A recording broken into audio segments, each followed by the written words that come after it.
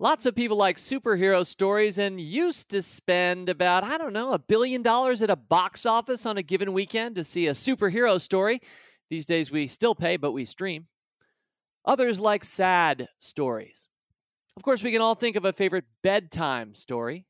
It's often said of us human beings that we are a storytelling race. The call of the story, the prehistoric campfire, where stories were acted out.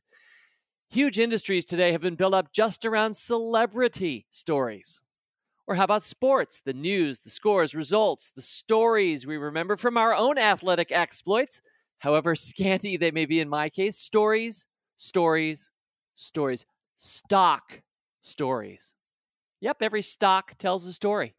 As investors, we get to know our company's mission, maybe its marketing tagline. That's the story. We follow the share price. We experience highs and lows, sometimes dizzying heights or cavernous losses, sometimes both. Our experience as investors gives us the long view, the foolish view with a capital F. It acquaints us with great prosperity-creating stories. Especially look across the portfolio, look up and down your brokerage statement, and I bet you see stories. Well, a few times a year, we focus Rule Breaker Investing on telling stories. We're a stock market podcast, so these are stock stories. Visiting me around the campfire this week are my longest time analysts, each of whom has a story to tell. And we get to review one 5-stock sampler from a year ago. 5 stocks for conscious capitalism. What's their story? Stories aplenty this week. Pull up a chair and stay a while. Only on this week's Rule Breaker Investing. It's the Rule Breaker Investing Podcast with Motley Fool co-founder David Gardner. Welcome back to Rule Breaker Investing. Happy November 2020. Had a lot of fun on last month's mailbag. I think I said at the time on last week's podcast that those were probably the best 39 pages of submissions I've ever gotten for our mailbag. The quality of the storytelling coming from you, the quality of the questions and the discussion topics were very high, and it hurt me to have to cut out about 2/3 of that, but really enjoyed bringing that podcast to you last week. I did open it up with my own impression of Yoda. I was fairly proud of that, so I decided I would play it for my wife. She said, that was really good. Yoda with maybe a little too much Cookie Monster. Brought me down just a little bit. All right, this month of November, we've got 3 5-stock samplers to review. We're going to be doing one this week, one next week, and one the week after. Now, each of the podcasts this month is not focused on a sampler. There are no review-a-paloozas. I just decided to make it the last chapter of each of the next 3 weeks of podcasts. So as I said at the top, we'll be reviewing one today with my friend Tim Byers at the end. It'll be 5 stocks for conscious capitalism.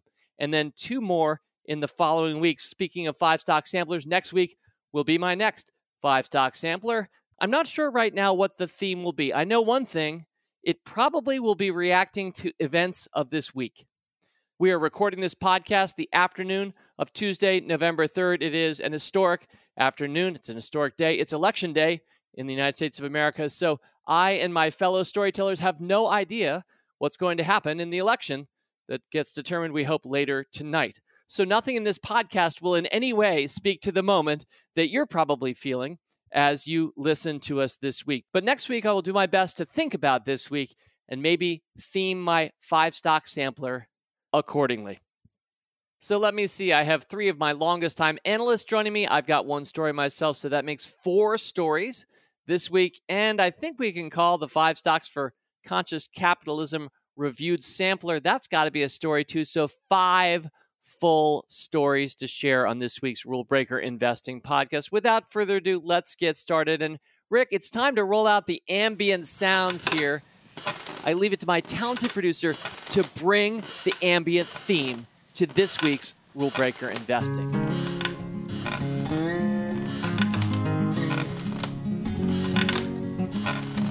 All right, well, without further ado, let's get started. My first guest, my longtime analyst and friend, Carl Teal. Carl, welcome. Thanks for having me here, awash in mysterious ambience. You bet. And how about 30 seconds on what you do at The Fool? So yeah, I've been a fool. I've been a fool all my life, but I've been at the Fool since 2004. I don't always play this up, but you know, I came in with a biotechnology background, and I'm bringing that up because it's relevant for my story today. Sort of a lot of passion around that area, and some background in my work prior to the Fool. So that's a little bit about what I'm going to be talking on. Excellent. Let me just say as well that Carl's done so much wonderful writing. What a gifted writer he is. He's written up so many of my picks for Stock Advisor and Rule Breakers. Early on, we discovered that Carl very much has a writing voice like mine. And so for a lot of the write-ups that you see, you're getting the wizardry of Carl Teal, while, of course, all of the picks have always and are mine, except the ones that aren't mine, like Carl's amazing pick of Shopify. And Motley Fool Rule Breakers, which has Shopify in it, is full of great picks from the analysts that you'll be meeting and hearing again from today. All right, Carl, without further ado, what is the title of story number 1? Okay, so my story is called Patience is Easier If You Have Passion and a Backup Plan. Excellent. I sense there's some kind of biotech going on here. Is there a particular stock that you'll be highlighting in this story? Yeah, the stock is Alnylam. The ticker is ALNY. Yes. Okay, so I'm going to try to keep it light on the science and stuff, but I will briefly introduce it to say that Alnylam is a company associated with a technology called RNAi. It's a gene silencing technique discovered in 1998. By Andrew Fire and Craig Mello. They won the Nobel Prize for this discovery in 2006. There was some more work in the early 2000s about how to make this a reality. And in 2002, Alnylam was founded. Okay, so biotech and lots of other things often follow, the sort of Gartner hype cycle. I don't want to be too wedded to that, but sometimes it's really true. There's this, idea, and it kind of climbs the peak of inflated expectations, and then as people run into problems, it crashes down into the trough of disillusionment, and then slowly you sort of like iron things out and come into some sort of reality of actually using this. Well, in this case, for Alnylam, the hype cycle was really driven by the power of the concept, with a little bit of proof that this could actually work. So if you think of DNA as being sort of a storage system, it's where the information about your personal biology is written, then RNA is the software that's actually going to act on it. And RNAi is basically used to intercept little bits of faulty code and turn it off. And so, like lots of ideas in biology or elsewhere, the concept's really exciting, but the details are difficult. For one thing, if you just sort of like introduce synthetic RNA into somebody's blood, your body's just going to chew it up. It's not going to be at all useful. So a lot of Alnylam's early years were about nailing down how do you actually introduce RNA as a useful medicine. And so there was this kind of the peak of excitement there was maybe 2004 through 2008. Alnylam did its IPO in 2004. They cut a big deal with Roche and with Novartis. Merck bought a rival company called Cerna for $1.1 billion back in 2006, when that was considered just an outrageous sum to pay for a company that was basically in an early research stage. Some other companies got involved. And without getting too deep into it, things turned south, as they realized that this was going to be trickier than it seemed to be. Merck kicked the plug on Cerna, basically just let it go. Roche backed out. Novartis backed out. Pfizer, which had gotten into the field, backed out of the field. And so you got to the point where basically nobody was doing this anymore, just about, but Alnylam. And so this is where I think really, if you're going to live through a hype cycle like this, you need just that right combination of vision, of commitment, and of enthusiasm. And I think John Maraganore, the founding CEO of the company, is really kind of an undersung hero in this case. So he came in right in 2002. He was brought in by VC founder Christopher Westphal, who, by the way, is also responsible for founding Momenta, another, I guess at this point, former rule breaker, because it got acquired. And John Maraganore is just a really fascinating figure that I don't think we've talked about that much. He started out as a bench scientist. He worked at Biogen, And Biogen was one of these companies that, back in the day would encourage their employees to take 20% of their time to do something innovative, do blue sky projects. Well, he used his to basically single-handedly discover the drug that is now Angiomax. It didn't become a big drug for Biogen, but it did become a big drug for the medicines company when it got sold to them. Anyway, that kind of led him into business development. It ultimately led him to joining up and wanting to do the work with Alnylam. But this is a really deep, long trough and a slow slope of enlightenment. It really is. And without meaning to break in here, Carl, I do just want to mention this is an active Rule Breaker pick today. Ticker symbol, by the way, ALNY. I'm sure you're getting to this date, but July 24th, 2013, you brought it. It's your pick on Motley Fool Rule Breakers. As one of my teammates, you brought it to Rule Breakers. And I'm thinking about that long trough that you're speaking to, because you're talking about circa 2004, and then we finally pick it for Rule Breakers 9 years later, which, by the way, is 7 years ago now.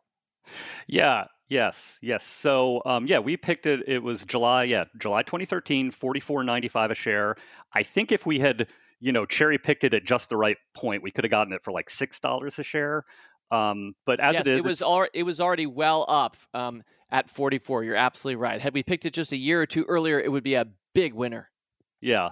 Right now it's about $127. So it's handily outperforming the market, but I would argue not nearly as much as you would think. I would say, given the company's achievements, it's been as high as $167 just earlier this year, and it was underwater for us at one point.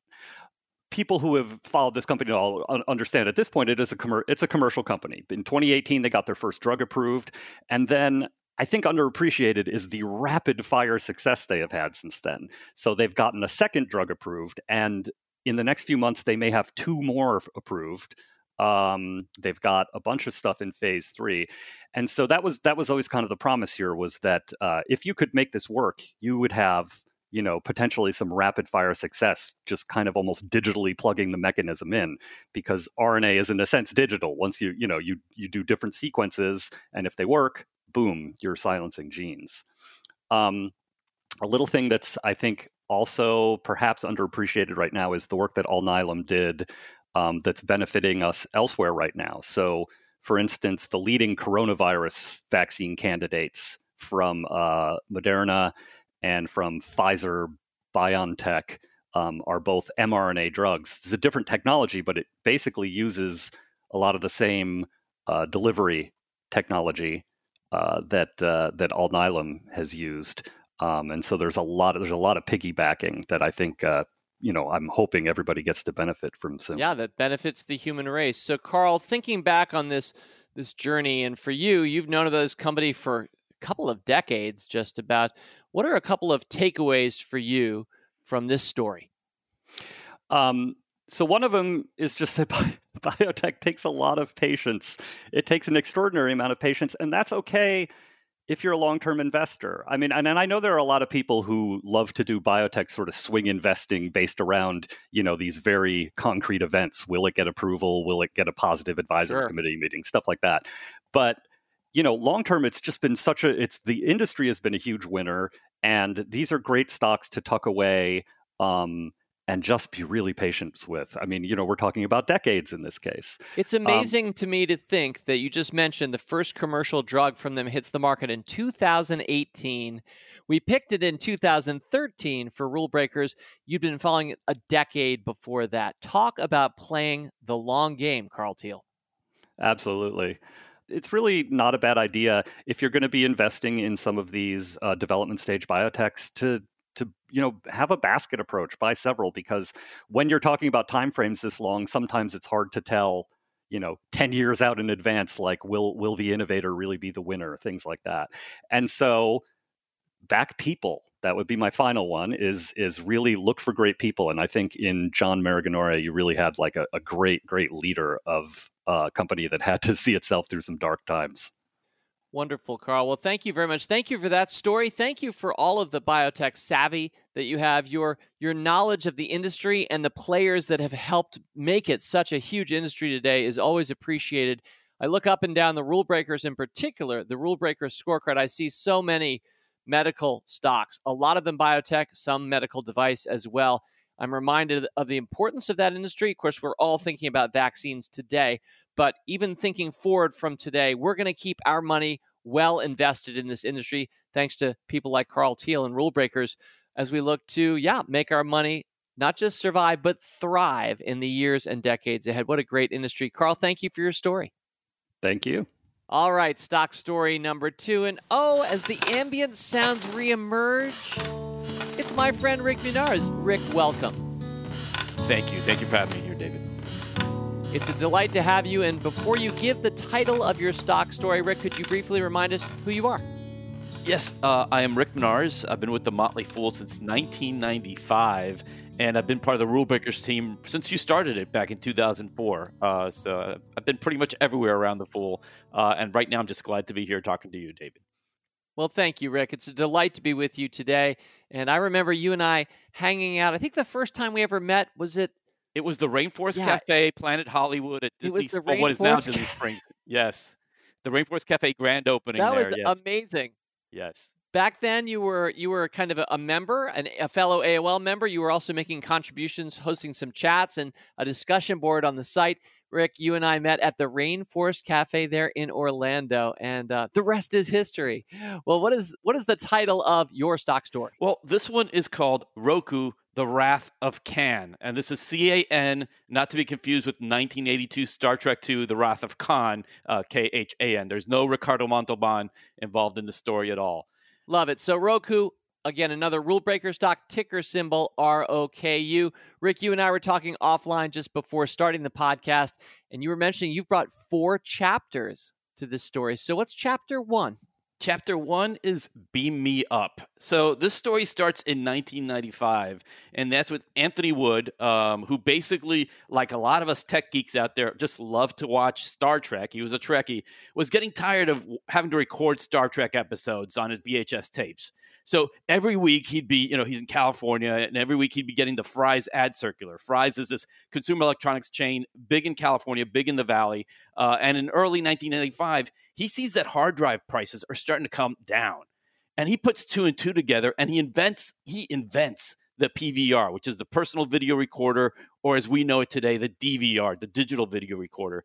So he starts a company called Replay TV, and he rolls out the very first DVR. But the problem here, as we know by now, since you really don't know Replay TV too well, is that TiVo immediately rolled out a much cheaper DVR.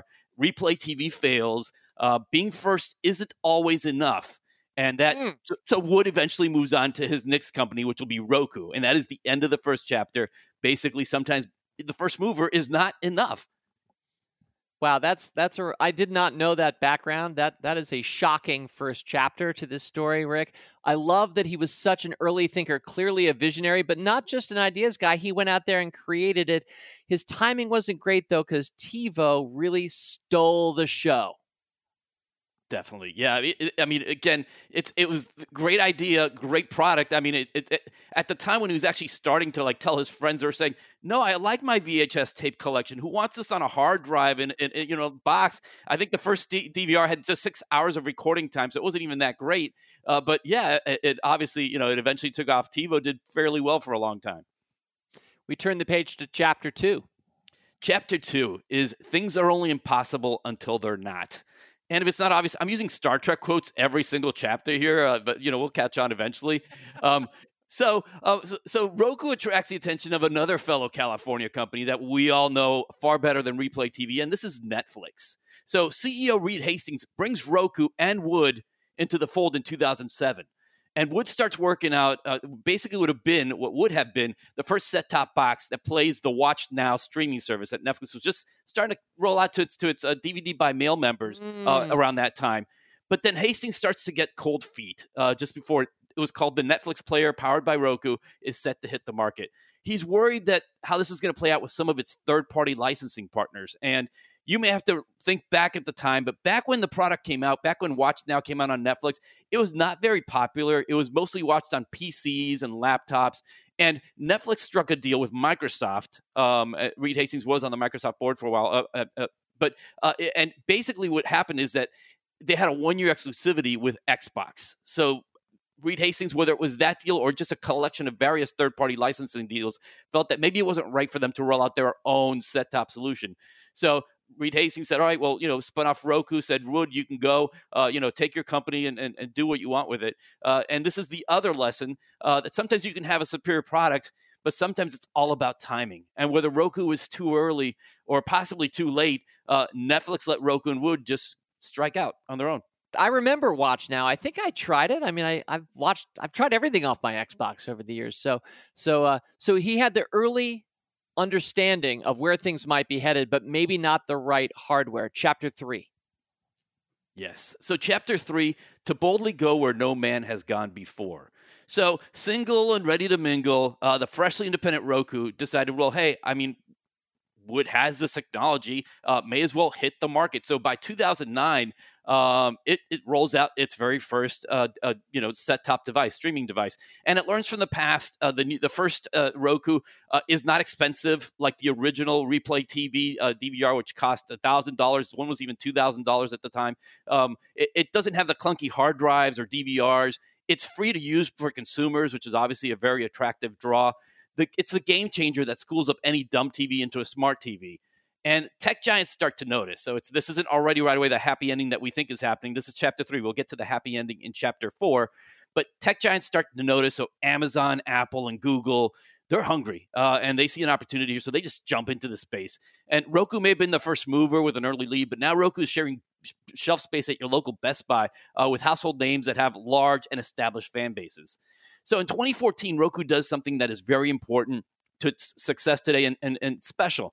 It begins to team up with smart TV manufacturers who really are having a hard time gaining traction because their operating systems are pretty clunky. Roku says, hey, go ahead, use our hub. Make it your default operating system. You have it. And unlike Amazon and Google that actually put out their own TVs and, Roku was ready to be agnostic and play with everybody. It was the industry, became the industry standard pretty quickly because it played nice. It didn't really mind being behind the scenes as a player, unlike Amazon and Google that wanted to get their brands up front. And it works. Roku goes from being this low margin hardware company that was competing against tech giants with the means to subsidize their devices, because obviously Apple, Amazon, and Google are loaded, to a player platform where it's a high margin upside of selling ads and collecting referral fees from when people are sitting in the living room watching you. And that is Chapter 3. And thank you for that, Rick. And I'm going to say I came online with my own Roku somewhere around, I think, 2015, somewhere around there. And at the time I was thinking, well, this is an interesting box, but it seemed so generic to me, and especially because I had a PlayStation and an Xbox, both of which could launch Netflix and other streaming services. I was wondering why anybody would get a Roku. So that's where I was in Chapter 3. Now let's get to Chapter 4. Spoiler alert, Rick Munars is going to bring Roku to Motley Fool Rule Breakers, and I'm going to listen to him finally, and I'm sure glad I did. I hope that wasn't too big of a spoiler, Rick. It was not. It was not. So Chapter 4 is called Live Long and Prosper. And Roku finally goes public at $14 in the fall of 2017. And it's finally well received by the market. It's initially well received by the market. The stock soars 68% on its first day of trading, and it doubles from that point to the end of the year. It closes out 2017 well above 50. 2018 does not go up as planned. It loses basically about 40% of its value, a lot of weakness in general. But the thing is, what was happening with Roku is that its fundamentals were actually starting to improve even as the stock was sinking as 2018 played out. Revenue when it came public rose 25% in 2016. It rose 29% in 2017, 45% in 2018. It would go on to accelerate again to 52% last year in 2019. And all this was happening because it was becoming more of a platform revenue and less of a hardware revenue, which was a lot slower business for it.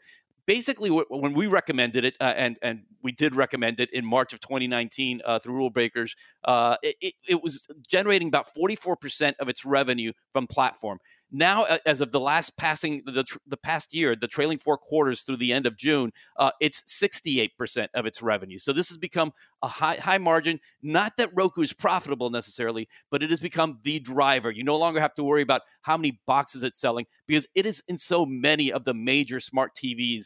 It is already installed in so many homes. There are now 43 million active accounts on Roku, and that's up 41% over the past year. 14.6 billion hours were spent streaming on Roku in the second quarter, up 65% over the past year. And of course, we can all think back to the months of April, May, and June. A lot of us were stuck at home. We were watching a lot of TV, but this has been the trend where consumption has grown faster than the audience, which is a really nice thing to see with Roku. And average revenue per user, which is naturally also on the rise. It's a fresh surprise to me and to others because, the online advertising market in general hasn't really recovered with a lot of companies. With Roku, it hasn't mattered because it's been able to make money through online advertising from services that want to get noticed and obviously through the referrals it gets when people sign up for services through Roku.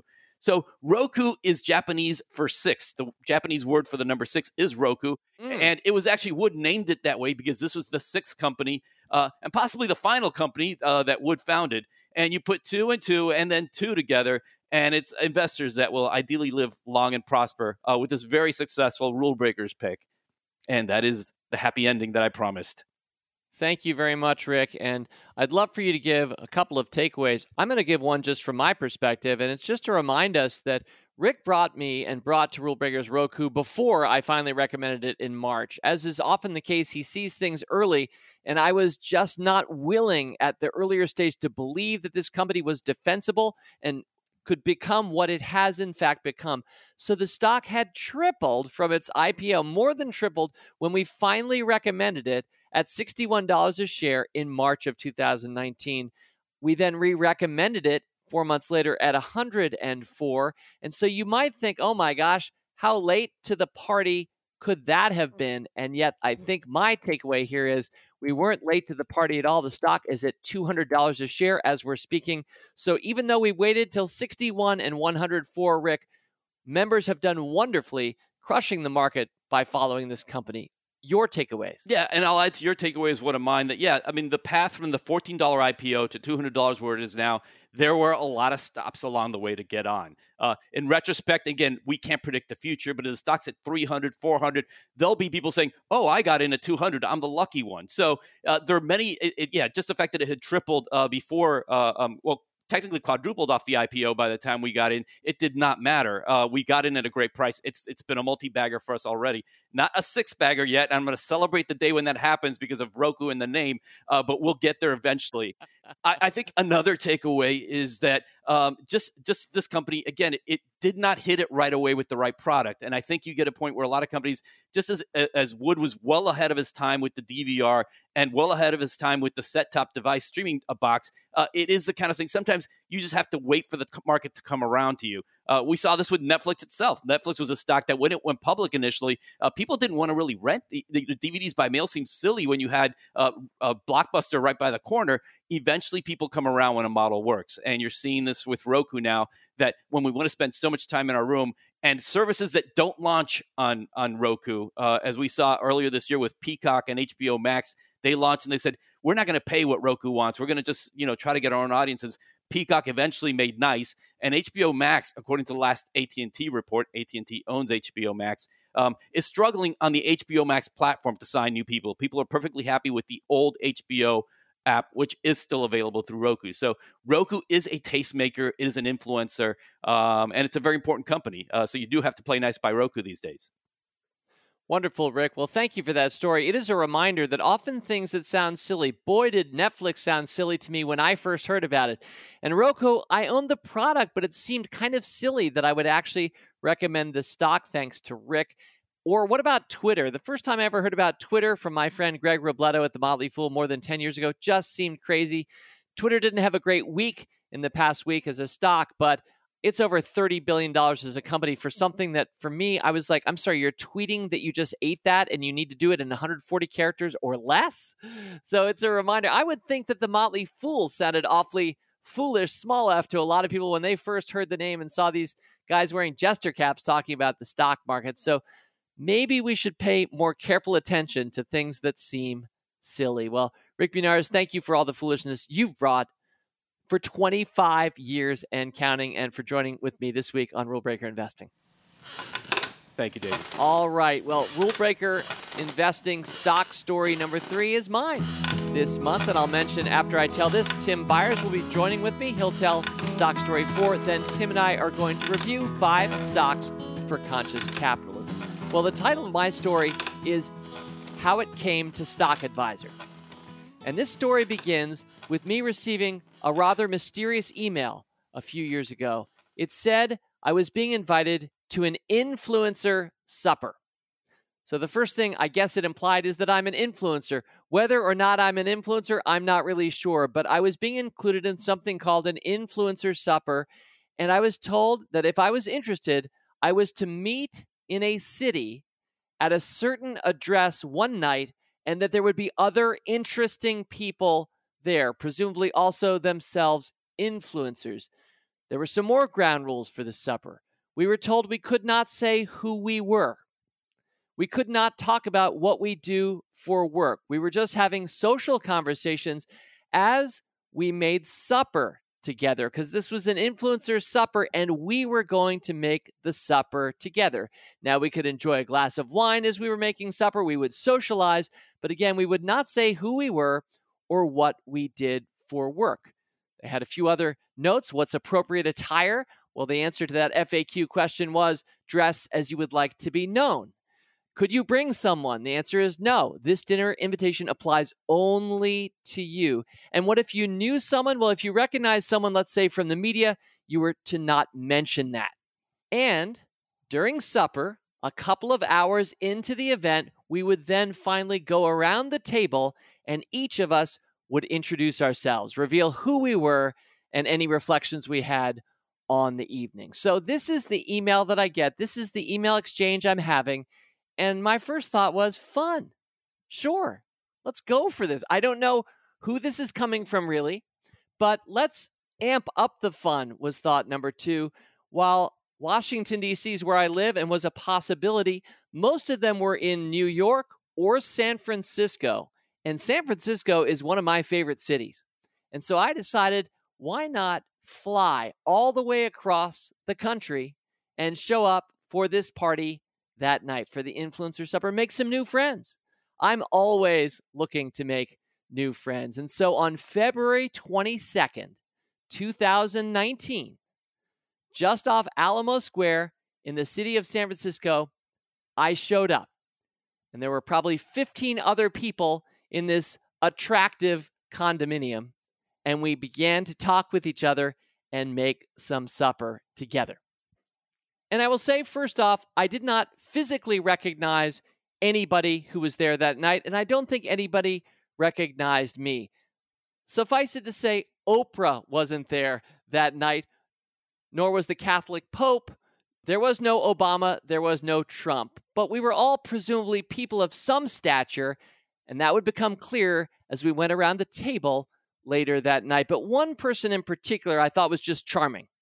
I enjoyed my anonymous conversation with her as we poured over the oven. And so, when it came time finally to sit down to supper, and we went around the table, I want to say 2 things about that. The first is, our host revealed a little bit more about what was happening. In so many words, we were informed that we were part of kind of a social experiment. In fact, this was coming out of academia. I won't say which university. And I'm not sure exactly what they were studying about us in this social experiment, but part of me felt maybe just a little bit used, not badly used, but it brought me down a little to think that I'd been part of an experiment. But my spirits rose as I began to meet the people around the table. And the woman that I'm thinking of, when it came round for her to reveal herself, turns out she worked for a company whose stock I had so previously disliked, a company for years. I'd watched it because it was in an industry that I really love.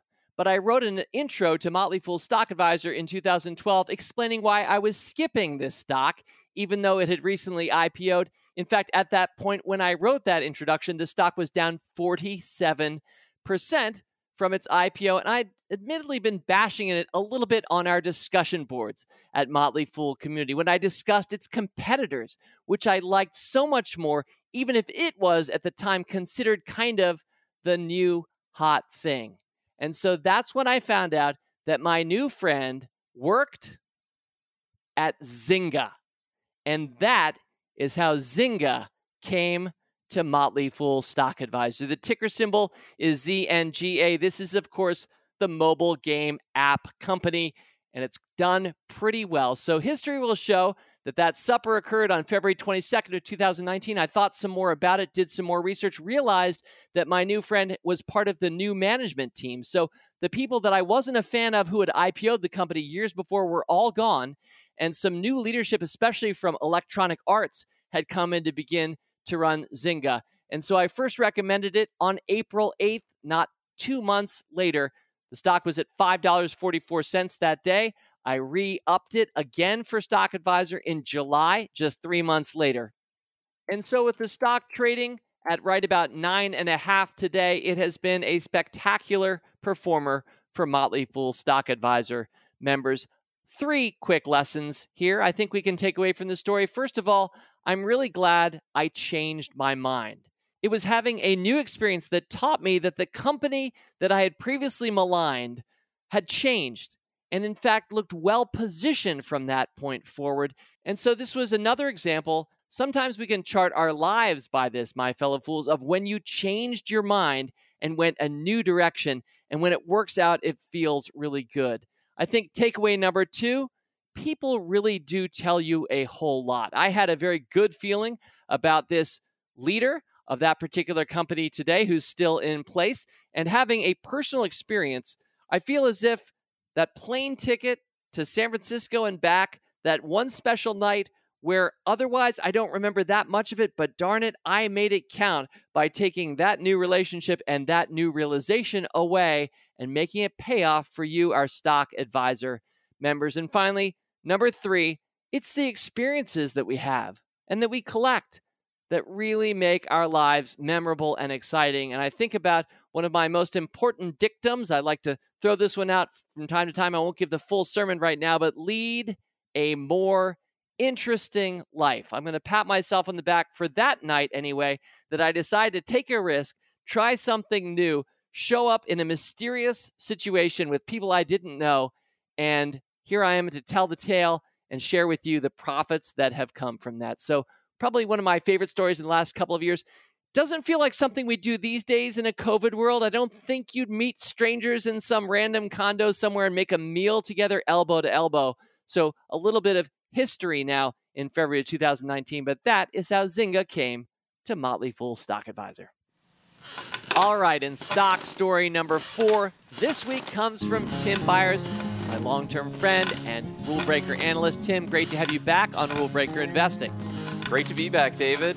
Happy to be here. Thank you. And Tim, we're going to be doing 2 things together. First, your stock story, then the 5-stock sampler, 5 stocks for conscious capitalism. Let's keep it in that order. Tim, before you give the title of your story, briefly remind us what you do at The Fool. Yeah, sure. So I've been around since December 2003. I started as a freelancer, and then I became a contract writer. And back in 2005, there was this open call to pitch ideas to this little newsletter that David had started called Rule Breakers. And I ended up pitching an idea that made it in, and I've been on the team ever since. And these days, in addition to Rule Breakers, I'm the lead advisor for Cloud Disruptors 2020. Awesome, Tim. Thank you so much, and thank you for 17 years and counting. You know, we measure ourselves, I think, in a lot of ways by the years that we spend together. We, of course, love loyalty in all things, whether it's being loyal to stocks that we buy and hold for decades or loyal to employees who stay with us for long periods of time. We always hope it equals great rewards. I certainly think that long-term relationships can be among the greatest rewards of all. Tim, thank you very much. What is the title of your story? Sometimes stocks live up to their names. Excellent. And is there a featured stock that you'll be bringing in the story? It is Fastly. All right, Fastly. Now, before we get into it, Tim, in a few sentences, what does Fastly, ticker symbol FSLY, do? So Fastly brings content closer to the people who want to consume it. That can be applications, that can be video, that can be audio. They are in the business of delivering content faster, which is why their name is Fastly. And they do it a little differently than some others. The way that they do it is they've connected with the internet's superhighways, what are called tier 1 networks, and they directly connect into that, and it serves them very well. It serves their customers very well. They've got some very big ones, and I think this is a very well-positioned business. And I'll just say, here at The Motley Fool, we are customers and active users of Fastly.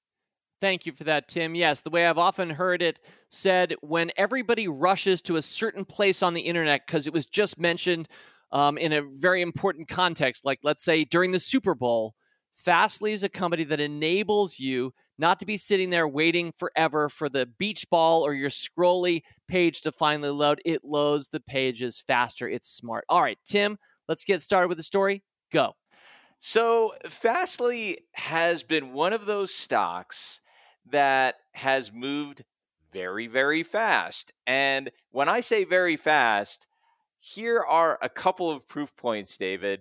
So this has happened twice. Now, the last time I was on, we talked about a stock, MongoDB, that over the course of, say, 2 years, 8 times the stock had moved 20% or more, up or down. Well, in Fastly's case, I can point to 2 instances in 2020 where this stock moved 50%. 50%. First, let's start with February 20th, 2020. And at that time, Artur Bergman, who's the co-founder of Fastly, decided to step aside as CEO and become chief architect. Well, the market didn't like that very much, David. In the course of 3 weeks, from March 16th onward, the stock fell 54.7%. Which is breathtaking. It's very rare that we see a good business decline 54.7% in 3 weeks. Or is it? Because in October, in October, Fastly announced that TikTok hadn't contributed as much revenue as was expected. And remember, this is a company, TikTok, the Chinese dance party video. I've never used TikTok, David, so I don't even know how to describe it. Nor have I, but it's obviously a big thing with the kids. It's a big thing with the kids, and it was 12% of Fastly's revenue. So when Fastly said, you know what, it's not going to be as big a contributor as we thought it was, well, the stock dropped 49.5% again in 3 weeks. And so this stock story, David, is about how moves can happen in not just the course of a couple of months, but sometimes in the course of a week or 3 weeks. So here's another one I want to give you. Let's rewind to July 9th. So from May 6th to July 9th, the stock had gone up a breathtaking 345.6%. Fastly really caught fire. And there's a reason for this I'm going to end my story with. But a week later, from July 9th to July 16th, for no reason whatsoever, the stock was down 23.9%. But then back up again, from July 16th to August 4th. And just for perspective's sake, I realize we have a lot of Fastly shareholders who are listening to us right now, but many who don't. So you should know that this amazing stock was around 20 at the start of 2020. That's a helpful mnemonic. So to think that, as Tim is describing it, it went from 20 to 100 in early July, to 75 in late July, to 115 at the start of August, back down below 75 by September, back to 135 tops last month. And Tim, right now, after it getting whacked, as you referred to earlier, it's trading right around 68. And you're thinking, if you bought the stock at 135 just a few weeks ago, you can't believe you've gotten cut in half. If you are in it to win it for the long term, the only term that counts, this is a stock that started the year at 20 and it's at 68 today. Right.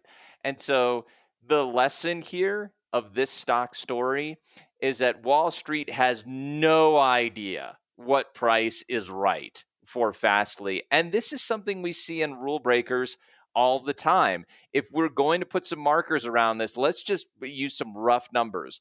$20 at the beginning of the year, almost $130 at a point here in the middle of 2020. That's an astounding range.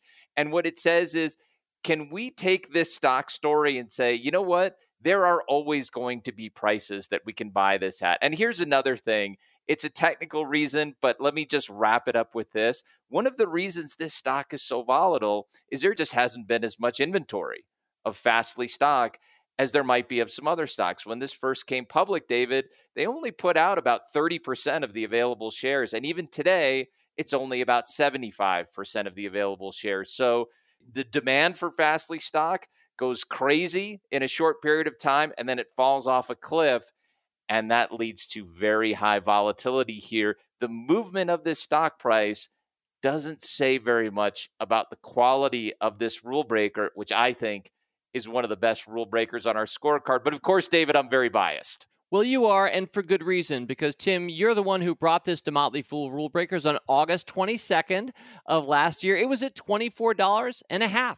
So that means if it started this year at 20, it was down a little bit as the year started. And, Tim, we have been riding this bucking bronco for 10 months straight now in 2020.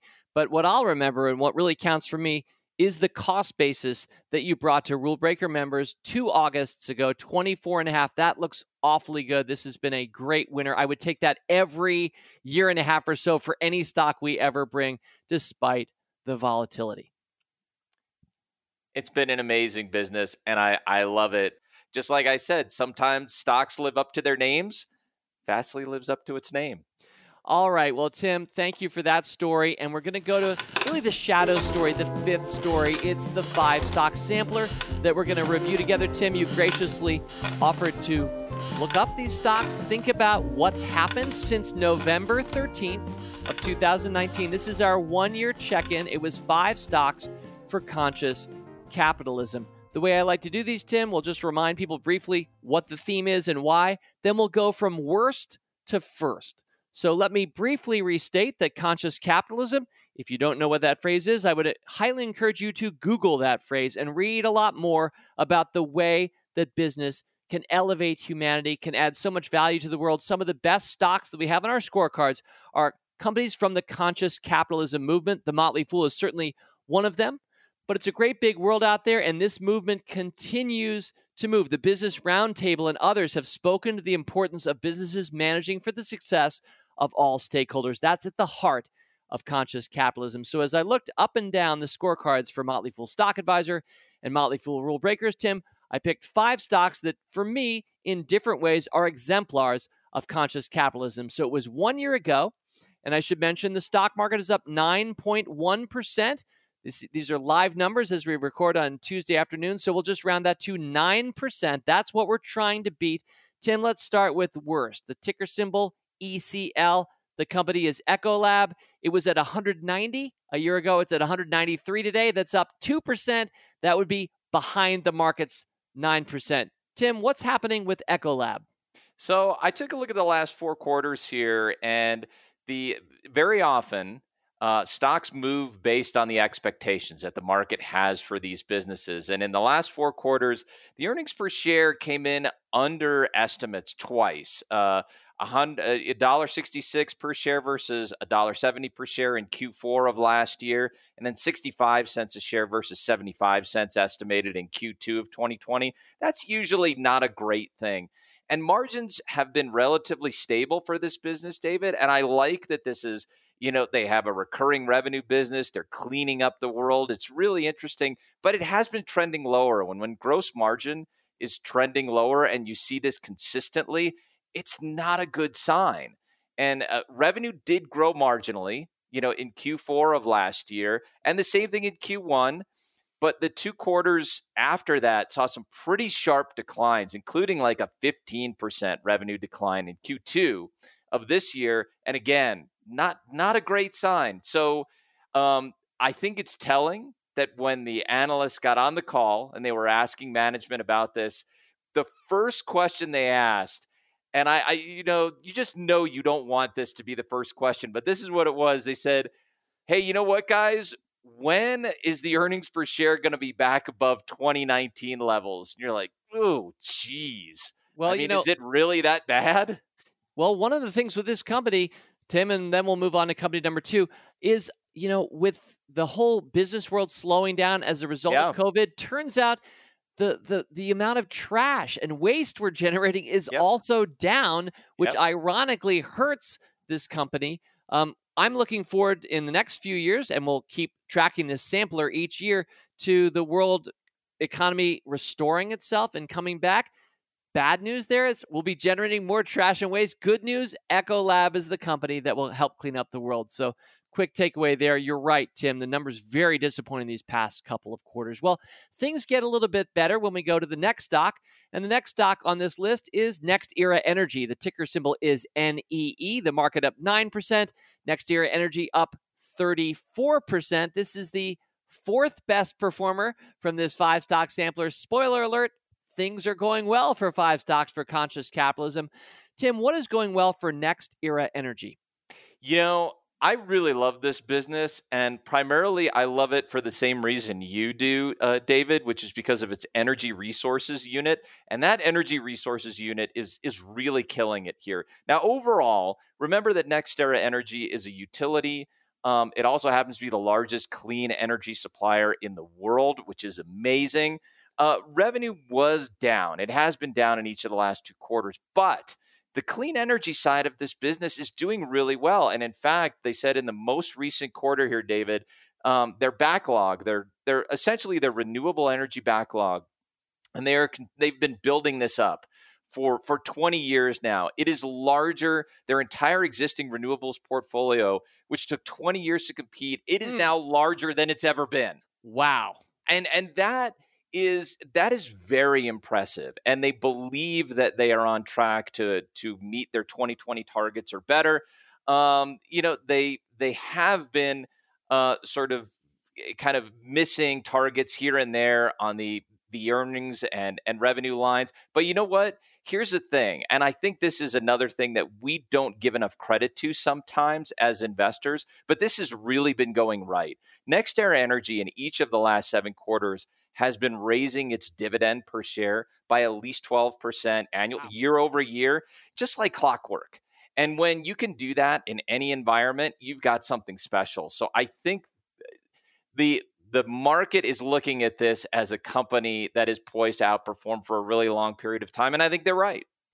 Well, thank you for that, Tim. So NextEra Energy, again, 34% up. That's versus 9. That's a plus 25 in the win column. We had a minus 7 earlier, so we're at a plus 18 net points of alpha. Let's move to company number 3, one you know very well because you're the one who brought it to Motley Fool Rule Breakers. This consciously capitalistic company's ticker symbol is CRM, and it is Salesforce.com. I will mention Salesforce is up 46% over the last 12 months versus the market's 9.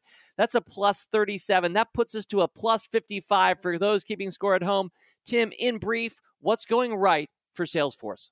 The Tableau acquisition closed. So that's the analytics business. They're doing a lot of business intelligence.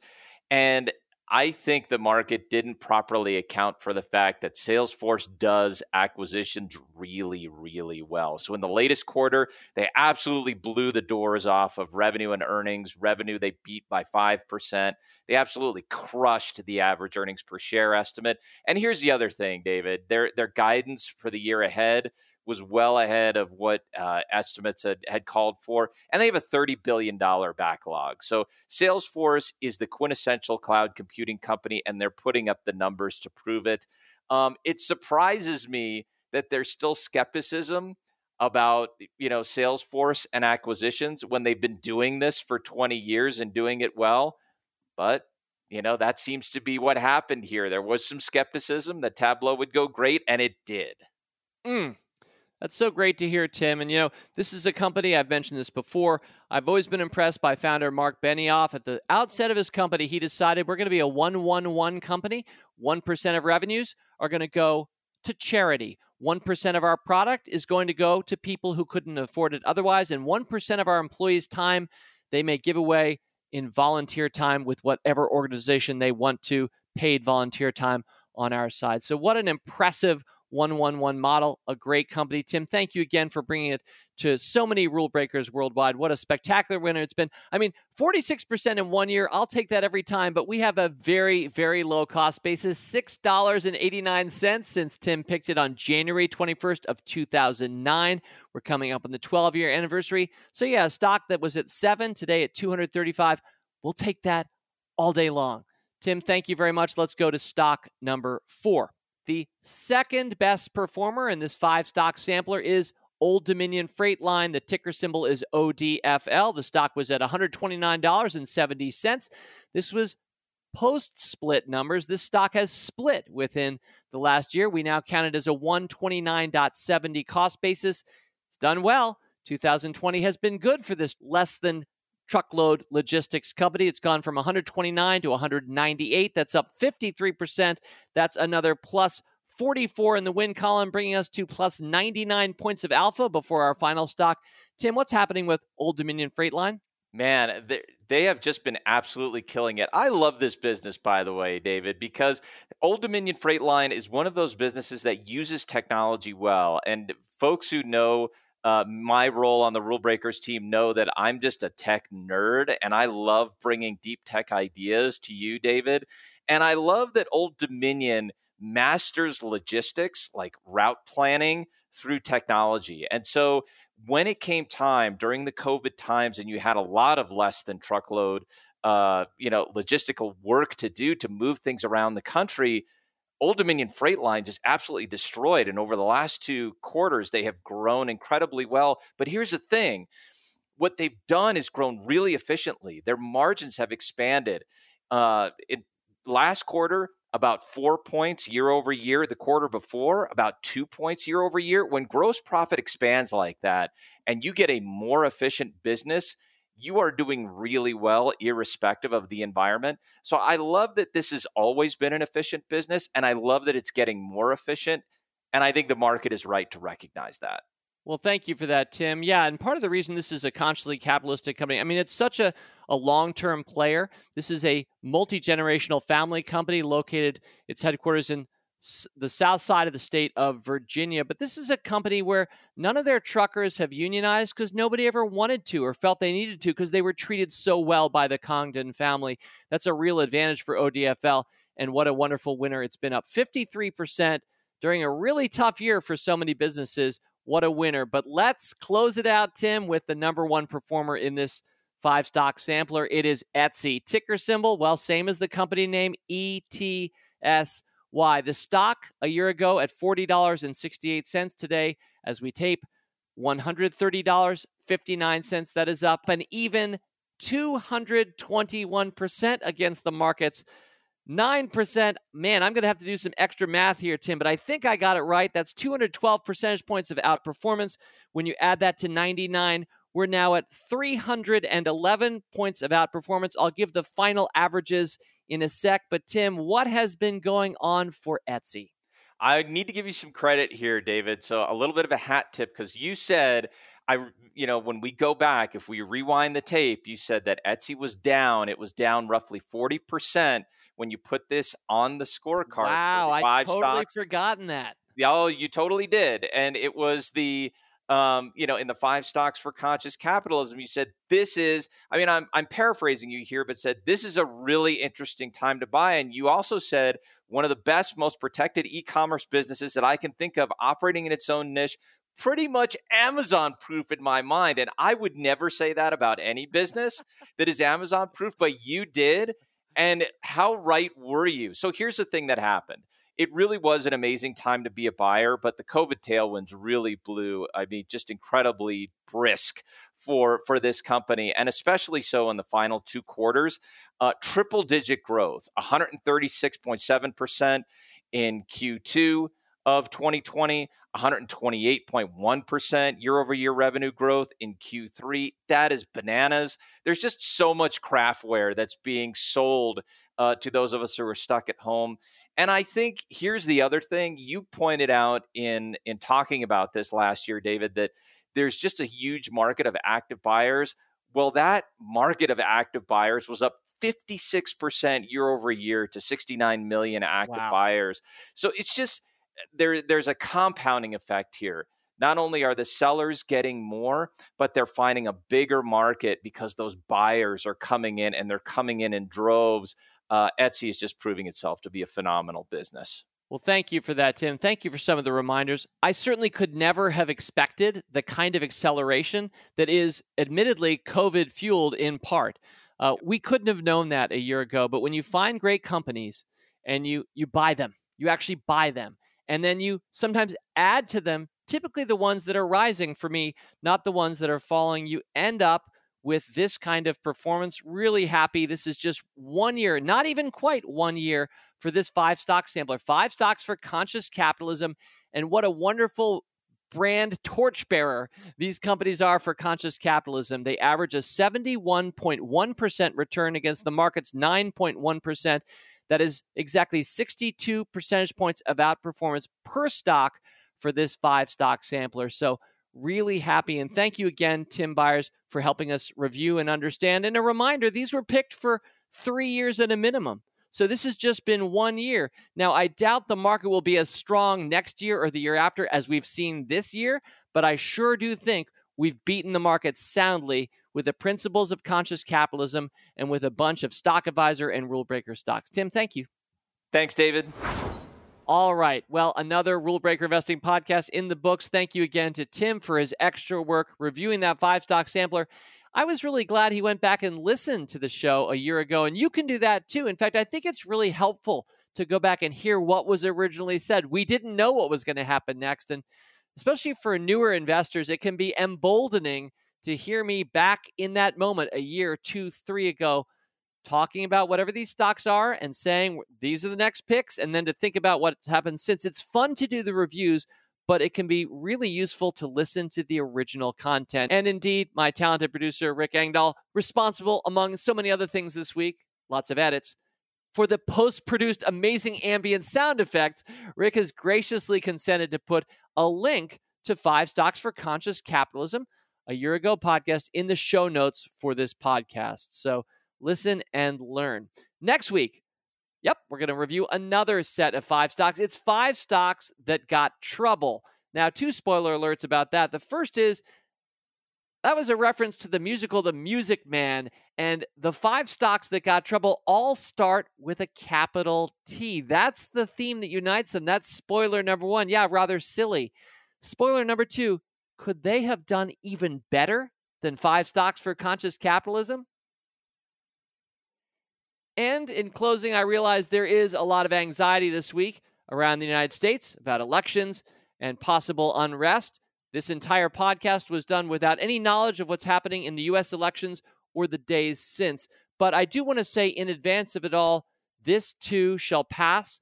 I believe much of the most important work done every day in the world is being done by businesses. The businesses that you and I can invest in. They're the largest employers in the United States by far, the private sector, adding value every day of the week, election days, election weeks, or otherwise. So I will continue to believe that a lot of this anxiety will pass. I'm invested for the long term. I think there may be a little bit more alarmism than is justified, at least to my taste. We'll see. But that's why I'm thinking my rough draft name of next week's 5-stock sampler, I alluded to it last week, is 5 Stocks Should the World End? I'm having a little fun with that. But more seriously, if something important does happen, I'll be reacting to that. I'll be discussing it next week, and the 5-stock sampler will take on that theme. In the meantime, have a great week. Fool on. As always, people on this program may have interest in the stocks they talk about, and the Motley Fool may have formal recommendations for or against. So don't buy or sell stocks based solely on what you hear. Learn more about Rule Breaker investing at rbi.fool.com.